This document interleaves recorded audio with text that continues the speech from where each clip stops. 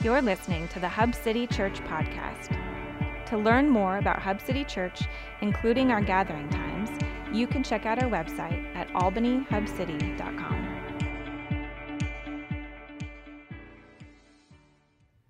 How's it going? That's a pretty uplifting passage, isn't it? Feel pretty good. Well, guys, as you just heard, there's a lot in today, and it's ironic because I created the preaching calendar. So when I got to it, and I was like, 14 to 50, like, who's making me do this? Oh, it was me. But it's good to see you guys. I'm excited. There's a lot of good stuff in there today, so I just want to get to it. One thing I want to remind us anytime we're reading Mark, remember that this is Peter's eyewitness account of his encounters with Jesus that he is telling Mark, this author, and Mark is writing down. Okay, so Jesus, remember last week we looked at, Steve walked us through brilliantly, where Jesus took only Peter, James, and John with him up onto the mountaintop. You guys remember this? This is the Transfiguration. Really incredible passage. If you didn't get to hear it or read through that, go read it, and then also go back and listen to last week's podcast or watch it. But Peter was just with Jesus in one of the most incredible displays of Jesus' Christhoodness, right, in the Transfiguration. He probably could have stayed up there forever. He said Jesus was brilliantly bright. He was there. It was a close group in the midst of this God thing happening. He could have stayed there forever. And my question to you guys, have you ever been on a vacation or a little getaway or even like an awesome movie, and it was so good that you completely forgot what real life was like? Have you ever had that? Where like you're such in a blissful time of like, that was so good, and then you come back home and it's just so bad. Have you ever had that? Where you come back to chaos and you're like, no, I thought it would be better, right? Well, the people, listen, they come back from the mountain, okay? They're there. Peter was with Jesus. It was this incredible, incredible experience. They come back, and what do they come down to? They're coming down to the scribes arguing with crowds of people and the disciples, a distraught father, a demon-possessed boy, and utterly defeated disciples. Okay, this is not from this mountaintop high experience to this. This is not exactly what you want to come home to. So Jesus, in just his brilliant teacher mode, he's kind of looking for like, okay, where do I start with this? So he starts with the argument. Okay, he asks, what are you arguing about? This is chapter 9, 17, 18. And someone from the crowd answered him, Teacher, I brought my son to you, for he has had a spirit that makes him mute. And whenever it seizes him, it throws him down, and he foams and grinds his teeth and becomes rigid. So I asked your disciples to cast it out, and they were not able to. So this distraught father blurts out that he tried to bring his son to you, Jesus, because there was this evil spirit in him that makes him mute and does self-harm to him. But you weren't here, so I had to settle with your disciples, and they couldn't help me. Okay, the father, he took his son, he went to see Jesus, and he couldn't find him, so he put that expectation on the disciples. And just real quick, this isn't a main point today, but it's just clear that the disciples could not replace Jesus. Okay, the disciples could not replace Jesus. Jesus isn't about just giving superpowers to people and then walking away. Jesus is always the source of the power. He cannot be replaced. So the argument was most likely between the frustrated disciples and the scribes, who were thinking they weren't orthodox enough, which ironically, if the scribes were so orthodox, why didn't they just cast out the demon? But it's interesting to note that this spirit, it says it made the boy mute. Now, in Jewish belief in exorcism, it's interesting, they had to name, there's a belief that you had to name the demon or spirit to cast it out. So you had to call it what it is so that you had power over its name, and then you could call it out. But because this particular demon kept the boy mute, they couldn't figure out the name. Therefore, this spirit was believed to be impossible to exorcise. So verse 19, Jesus answers them, "O faithless generation, how long am I to be with you? How long am I to bear with you? Bring him to me." What's fascinating about this scene is the familiarity it would have been to anyone paying attention. Okay, think about it. What story comes to mind where a leader takes 3 others, goes up on a mountain, has this incredible God experience, and then comes back down to the people in disarray trying to do things in their own power. Anybody? Moses, golden calf. Yes. You get a candy bar. Did you say that? Nice, candy bar. I'll get you one. All right, Exodus 32. Right? This is Exodus 32. And the Lord, verse 7, and the Lord said to Moses, go down, for your people whom you brought up out of the land of Egypt have corrupted themselves. They have turned aside quickly out of the way that I commanded them. They have made for themselves a golden calf, have worshipped it and sacrificed to it, and said, these are your gods, O Israel, who brought you up out of the land of Egypt. Okay, it's just this same moment, except now it's Jesus. He comes back down this mountaintop experience to his disciples, trying to do the work in their own power and frustrated that it's not working. Jesus quotes here the faithless generation. It's kind of a mashup between Moses and Deuteronomy and the prophets Isaiah and Jeremiah, where they're all kind of alluding to this concept that Jesus has been talking about in Mark, where the people who have eyes but do not see, who have ears but do not hear. They're hearing Jesus, but they're not quite getting his heart. They're with Jesus, but they're not seeing who he really is. So verse 20, they brought the boy to him, and when the Spirit saw him, immediately it convulsed the boy, and he fell on the ground and rolled about, foaming at the mouth. Okay, 2 things. First, when the enemy goes down, which make no mistake with Jesus, the enemy does go down, it goes down swinging, okay, getting one last convulsion out of the boy, throwing him on the ground, right? When Jesus is near, the demons come out.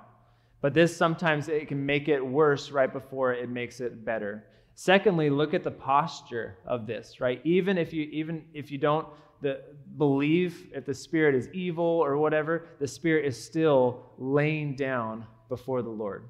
Like Jesus, the commander, the authority over the spiritual realm. The spirit throws the boy down, yes, to probably hurt the boy, but also the spirit can't help but lay before the Lord. The father of the boy looks at Jesus and pleads, verse 22, but if you can do anything, have compassion on us and help us. Now, if you've been following with us in Mark, you'll see that word Jesus had compassion on the people, that happens over and over and over again. So Jesus, he has every right to see the audacity in this statement. Jesus, if you could just barely care for your people, right? Like we've read that so many times. This is a core characteristic of who Jesus is, because it's a core characteristic of who God is. He is the compassionate God. I almost hear Jesus laughing when he says back, if you can, like all things are possible for one who believes. See, the question isn't, does Jesus have the authority and the power to heal this boy? Absolutely, no doubt. The question is rather placed back on the Father. Do you believe that Jesus can do this? And I, for one, am so thankful for this man's response. Immediately, the father of the child cried out and said, I believe, help my unbelief. If you don't get anything else today, just write that down. That is the prayer of prayers, I feel like. Right? I am so thankful for this to be in our scriptures, especially in comparison with who we should be looking at, right? The scribes and the Pharisees, the ones who seem to be so righteous, right? They're so full of their own self-righteousness that questioning the strength of their faith would have been offensive. They would have gotten mad. In fact, they do over and over and over again. But this father, this humble father, knows his faith is flawed. He knows there's holes in his beliefs, and he's okay with it in terms of, God, you need to help me. In a sermon published in 1904 by Charles Spurgeon, where he talks about Christ's superior power despite our feeble faith. I love this quote. He says, while men have no faith, they are unconscious of their unbelief. But as soon as they get a little bit of faith, then they begin to be conscious of the greatness of their unbelief. And I love that. Instead of trying to push forward and the Father saying, no, I have faith, I can do this and put on a good show for Jesus, he just eats the humble pie.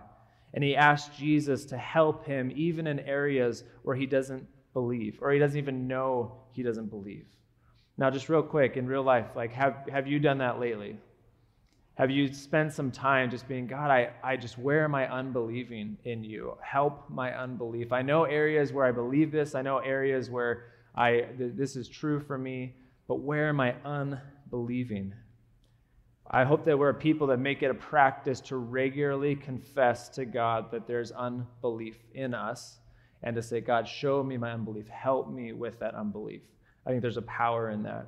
So Jesus commands, back to our passage, verse 25, you mute and deaf spirit, I command you, come out of him and never enter him again. See, Jesus shows his authority over all spiritual powers. He doesn't have to name this demon because the demon's name is not what has the authority. Jesus' name has the authority. Amen? Right? Jesus is the one. It's in his name that he casts out this demon, this spirit. The spirit makes one last effort and leaves, and the boy is renewed. So remember, they're coming off of this mountaintop experience to this very non-peaceful, disruptive experience. But Jesus already, he's silenced the scribes, he's calmed the father, and he's healed the boy. So the last bit here is he's going to focus on the defeated disciples. Imagine the walk of shame they had. They had failed to do anything spectacular, to show that they had anything to show for being the disciples of Jesus. Then Jesus shows up, does everything perfectly right, and now they have to follow him home with their tail between their legs. I've been there. I'm there a lot, right? Verse 28, and when he entered the house, his disciples asked him privately, why could we not cast it out? Like, I don't understand. Why could we not do this thing? And here's where it's confusing. It wasn't just a pride question. Back in Mark chapter 6, I'm going to tell you 2 verses. Mark chapter 6, verse 7, Jesus, and he called the 12 and began to send them out 2 by 2 and gave them authority over the unclean spirits. And a few verses later in 13, and they cast out many demons and anointed with oil many who were sick and healed. Right? They've experienced this already. Like, they were able to do some of this stuff. So why didn't it work now? Verse 29, he said to them, this kind cannot be driven out by anything but prayer. Some translations include prayer and fasting, which is interesting. The authority that was given to the disciples was never meant to be used without the source of the authority, right? That is, as soon as they could do miracles and wonders on their own, as soon as they thought they could, it wouldn't work. Apparently, they were trying to cast the spirit out without praying, without prayer. And it's not that prayer and fasting makes them more spiritual, but what it is it's the practice of being dependent upon God. That's what prayer and fasting is. Prayer and fasting is a way of saying I'm in complete dependence on God for my sustenance and for my strength.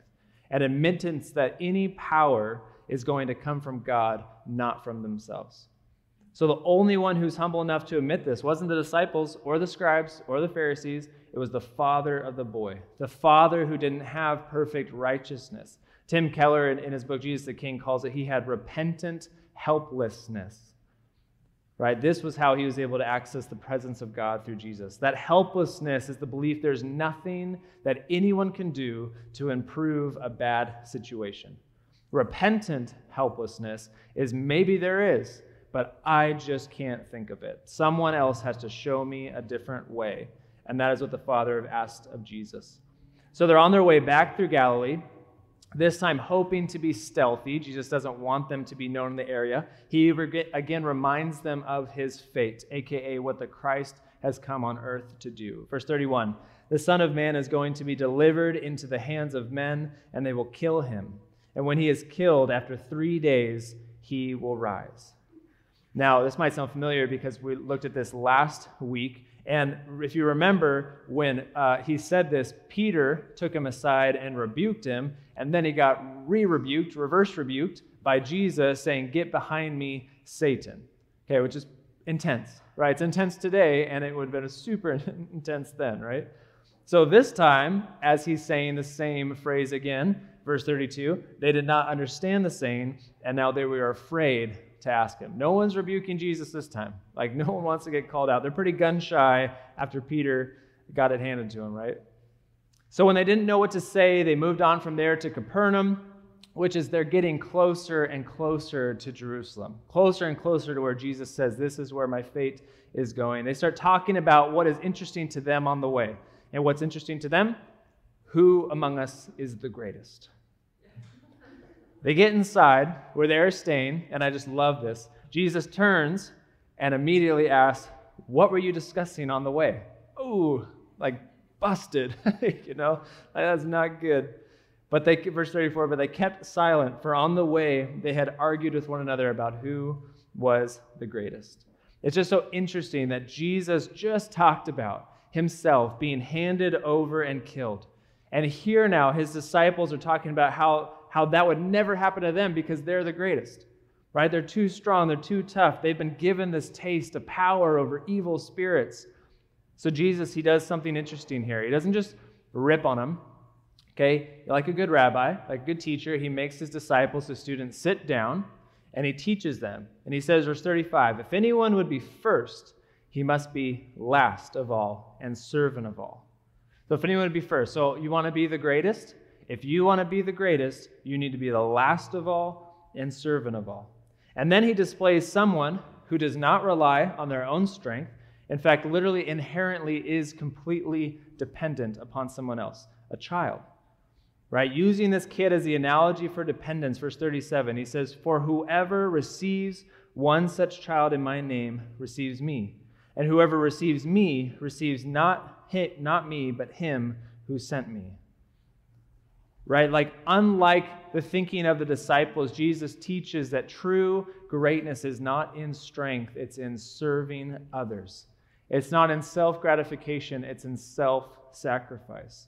Now, what's interesting, in ancient Israel, children are to be, quote, seen and not heard. Okay, they were to be efficient, they were to be helpful, right? They were not considered important characters in society until they got to a certain age, and then they were supposed to be perfect, right? So for Jesus to lift one up and say, this is the kind of person that you should consider the greatest, that if you can have a compassionate heart towards this child, the seemingly insignificant thing, then you will start to understand what it means to love others self-sacrificially. And this isn't just a way to follow what Jesus did, but a way to honor and receive God the Father. Now, it's interesting, their response, potentially to make themselves look better after this teaching and their embarrassment, because they were so off of the Jesus brand, they try to make it up. Verse 38, John said to him, teacher, we saw someone casting out demons in your name, and we tried to stop him, because they were not following us. I just love it. You can hear the pride a little bit, right? See, Jesus, we did a good thing. Like, someone was trying to do good in the world, but he was not a pre-approved Jesus follower. So it doesn't count. He was not following the way that we do it. Like, no doubt they were a tad salty that their exorcisms didn't work, and this person is just going to town, right? Verse 39, but Jesus said, do not stop him, for no one who does a mighty work in my name will be able soon afterward to speak evil of me. Think about it. If this person was evil, they're the worst villain of all time, right? Going around and wrongly aiding people and casting out demons, right? This is not the case, okay? So this person was most likely a believer and in faith because the only way to cast out spirits is by the power of God, right? The power. This person was apparently so far removed from discipleship with Jesus in the inner circle, and yet the power of God through him was still significant. That's more about the power of Jesus than anything else. That's why Jesus, knowing this, he can say, verse 40, for the one who is not against us is for us. Right? The casting out of demons is only done by the power of God. So not knowing this man, but hearing of his fruit is enough for Jesus to assume he's doing it right. 41, for truly I say to you, whoever gives you a cup of water to drink because you belong to Christ will by no means lose his reward. This is an interesting transition. In my mind, casting out demons is not comparable to handing out cups of water. Okay, these are not like the same amount of servitude here, okay? But Jesus gives this example of saying, even if someone did something as minuscule and seemingly insignificant as handing you a cup of water, just because you are in Christ, it's still a good thing. And as extreme as that example is in smallness, he swings the pendulum the complete opposite way. And, by the by, whoever causes one of these little ones who believe in me to sin, it would be better for him if a great millstone were hung around his neck and he were thrown into the sea. Okay, so we went from handing out a cup of water to it'd be better for you to be drowned than if you cause a child to sin. Okay, Jesus is like swinging this pendulum hard here. He keeps going, verse 43. And if your hand causes you to sin, cut it off. It is better for you to enter life crippled than with 2 hands to go to hell, to the unquenchable fire. And if your foot causes you to sin, cut it off. It is better for you to enter life lame than with 2 feet to be thrown into hell. And if your eye causes you to sin, tear it out. It is better for you to enter the kingdom of God with 1 eye than with 2 eyes to be thrown into hell. Now, unfortunately, in this passages, over the century, this has been taken very literal. And a practice of maiming the bodies in the name of Christ was a legit thing. Okay, which is, I do not believe that is what Christ's intention was here, and we'll look at that in a second. But going with the extreme nature of his analogies, he starts out with the general. Okay, if you cause someone like this child to sin, it'd be better to be drowned. And then he gets more specific with hand and foot and eyes. And again, the juxtaposition between something so small, like a cup of water, being a good thing, to even your eyes could cause you to sin, and it would be better to not have your eyes than continue on this path of destruction. Right? This is the urgent teaching of Jesus saying, radically deal with sin. Radically deal and stop whatever is aiding sin's reign in your life. Now, it's interesting, hell, whenever we hear it, it brings up images, it brings up theology, it brings up all sorts of stuff, right? Hell is an interesting word here. Of course, in theology, it means this eternal separation from God. It's something likened to what we read in Revelation 21:8, this lake that burns with fire and sulfur. Okay, that's probably the picture that comes to your mind as to me. And for us, it's kind of this nebulous eternity of just suffering and pain. For ancient Israel, what's interesting, and in this context, and most likely for the first readers of Mark's gospel, it actually comes from a very physical place. Okay, the original word here is the Greek word Gehenna. Okay, Gehenna. So it's from the valley of Hinnom, which this was a valley along the south and kind of west side of the city of Jerusalem, on the outside of the gates, which is used in Old Testament times when people were worshiping other gods and doing detestable things for human sacrifices to the pagan god Moloch. Okay? You can write all this down. You don't have to remember it, but it is really interesting, right? And during this time, God used the prophet Jeremiah to rebuke the people many, many times. There's many passages we could have quoted today about this, saying, obviously, this is not the heart of God. But towards the end, he tells his people, you're going to get conquered, you're going to be exiled, and here's why. This is one of the passages, Jeremiah 32:35. Because they built the high places of Baal in the valley of the son of Hinnom to offer up their sons and daughters to Moloch, though I did not command them, nor did it enter my mind that they should do this abomination to cause Judah to sin. This practice was eventually put to a stop, I think by the king Josiah, And the Valley of Hinnom came to then also be a place used where human excrement and human trash were disposed of and burned. So no more child sacrifices, woohoo! But now it's just trash and garbage and nastiness, right? Because the people were so numerous, this was, of course, a constant thing, a daily, multiple times a day, stuff just getting thrown over into this valley. And what they would do is, because of the stench, because of the littering of all sorts of stuff, they would just set these fires. And these fires would just burn everything. But because it's so constant, the fires would never go out. And because of the stuff that it was, there was worms and stuff that would never have its sustenance depleted. They always had something to feed on.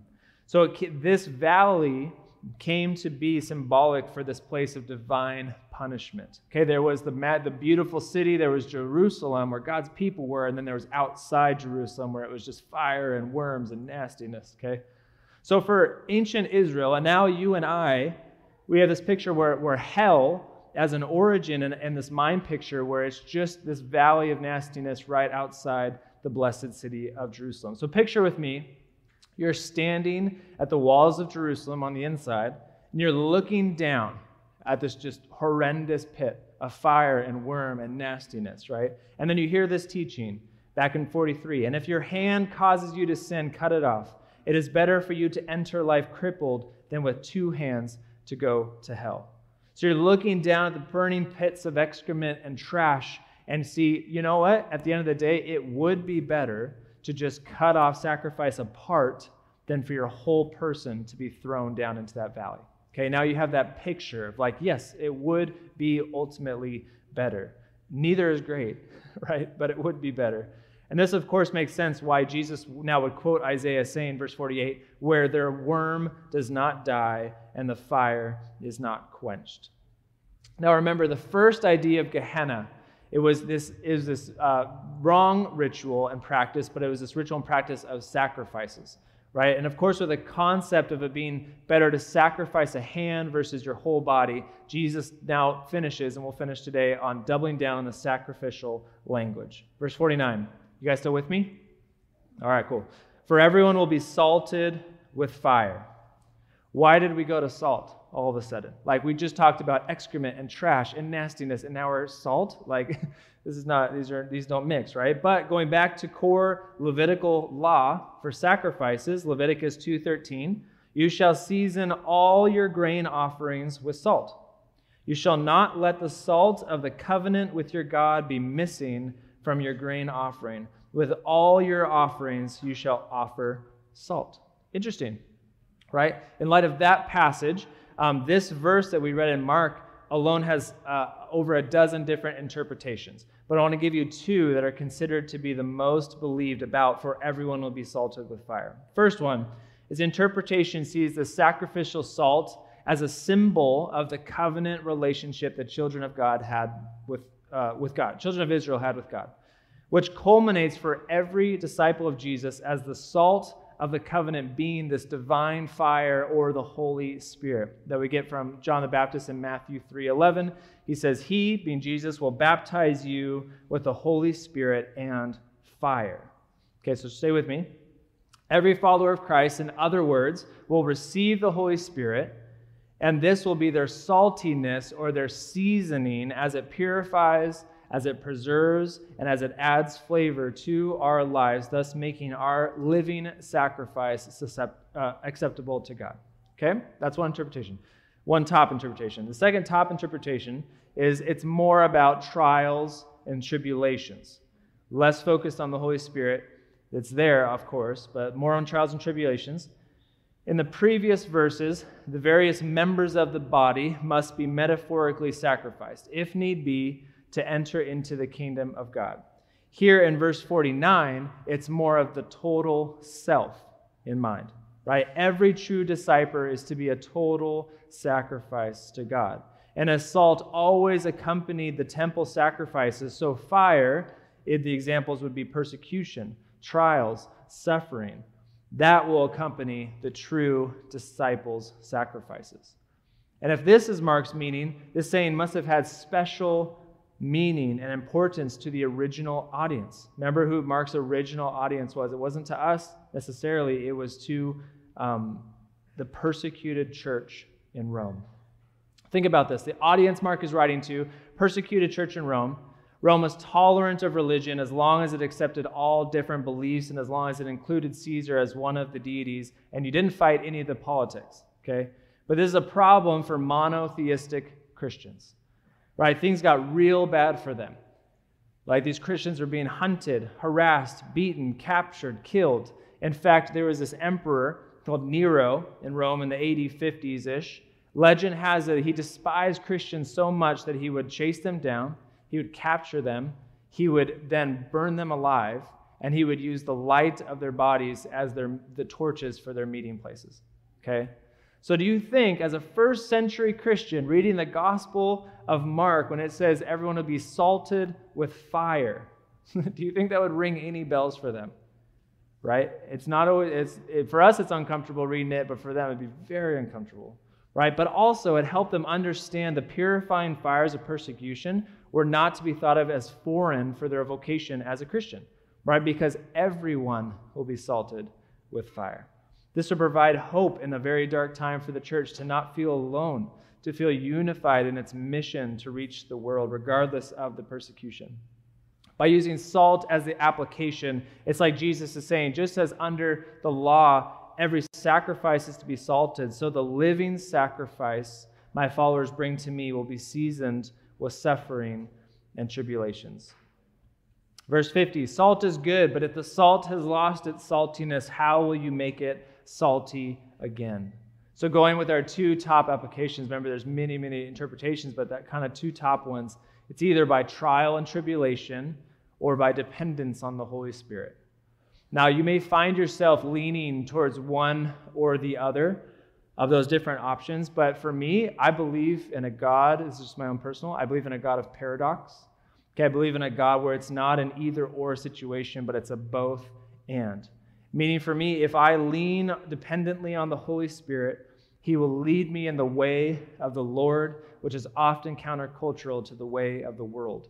The world does not like what is different. The world does not like anything set apart. So most likely there will be trial and tribulation when you go the way of God, right? Salt itself was crucial to ancient Israel in terms of preserving food, but not from going bad and being wasted. But salt, then it wasn't purified like we have now, like not table salt, right? It had a shelf life. It could go bad. In fact, Luke chapter 14, verse 34, he talks about the same exact idea, but he adds something to it.